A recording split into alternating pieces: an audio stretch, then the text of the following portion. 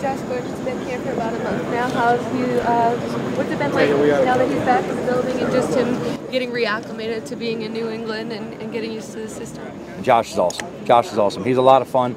He's another guy. He's here. Normally we walk in real early in the morning. Josh is one of the first in the building every day.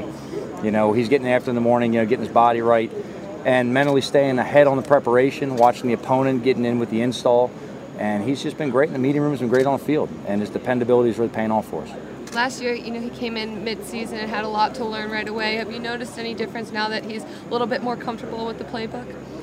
I can't speak on last year. I just know right now Josh is doing a really good job for us, being able to move different positions and alignments and execute different assignments as we need by game plan.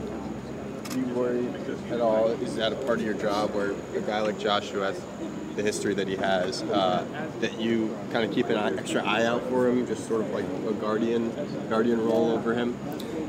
My job is to get them ready to play football. I understand what you're asking. They walk in here, we're all professionals. My job is to make sure they have all the information needed to execute the assignment and they know the proper technique to execute, so the play can be successful. And they all do a tremendous job of that. We've got a great group of guys. There's not one guy that you tell them something or give them, some kind of helpful tip that they don't work it on the field immediately to make sure it's working the right way. What's it been like working with receivers? This is week 3, so obviously new for you. How's the process? I've been working with every player on the roster since I've been here. That's one of the hats you wear as a special teams coach. You work with truly all 90 guys, when they're in preseason. Then when you cut down to 53, you have the 53 plus the practice squad.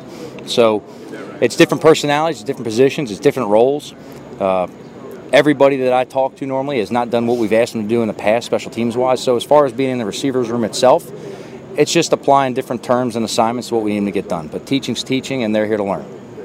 N'Keal Harry, obviously first-round draft pick, but on IR, but could have the potential to return. When you have a player like that who's drafted in the first round, high expectations for a player, and then unfortunately they face an injury, what's that like dealing with them just to balance the learning the playbook, getting them ready, but also the emotional side of, every player wants to be out on the field?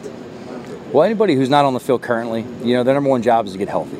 Aside from that, they have to mentally stay engaged as much as possible. My job is to keep them mentally engaged through any means that we can use with these guys. They're physically limited as they're doing their rehab, so we have to do extra exercises, whether it's on the board or give them written tests, whatever it may be at the time, that when they do come back, they're prepared and ready to go mentally.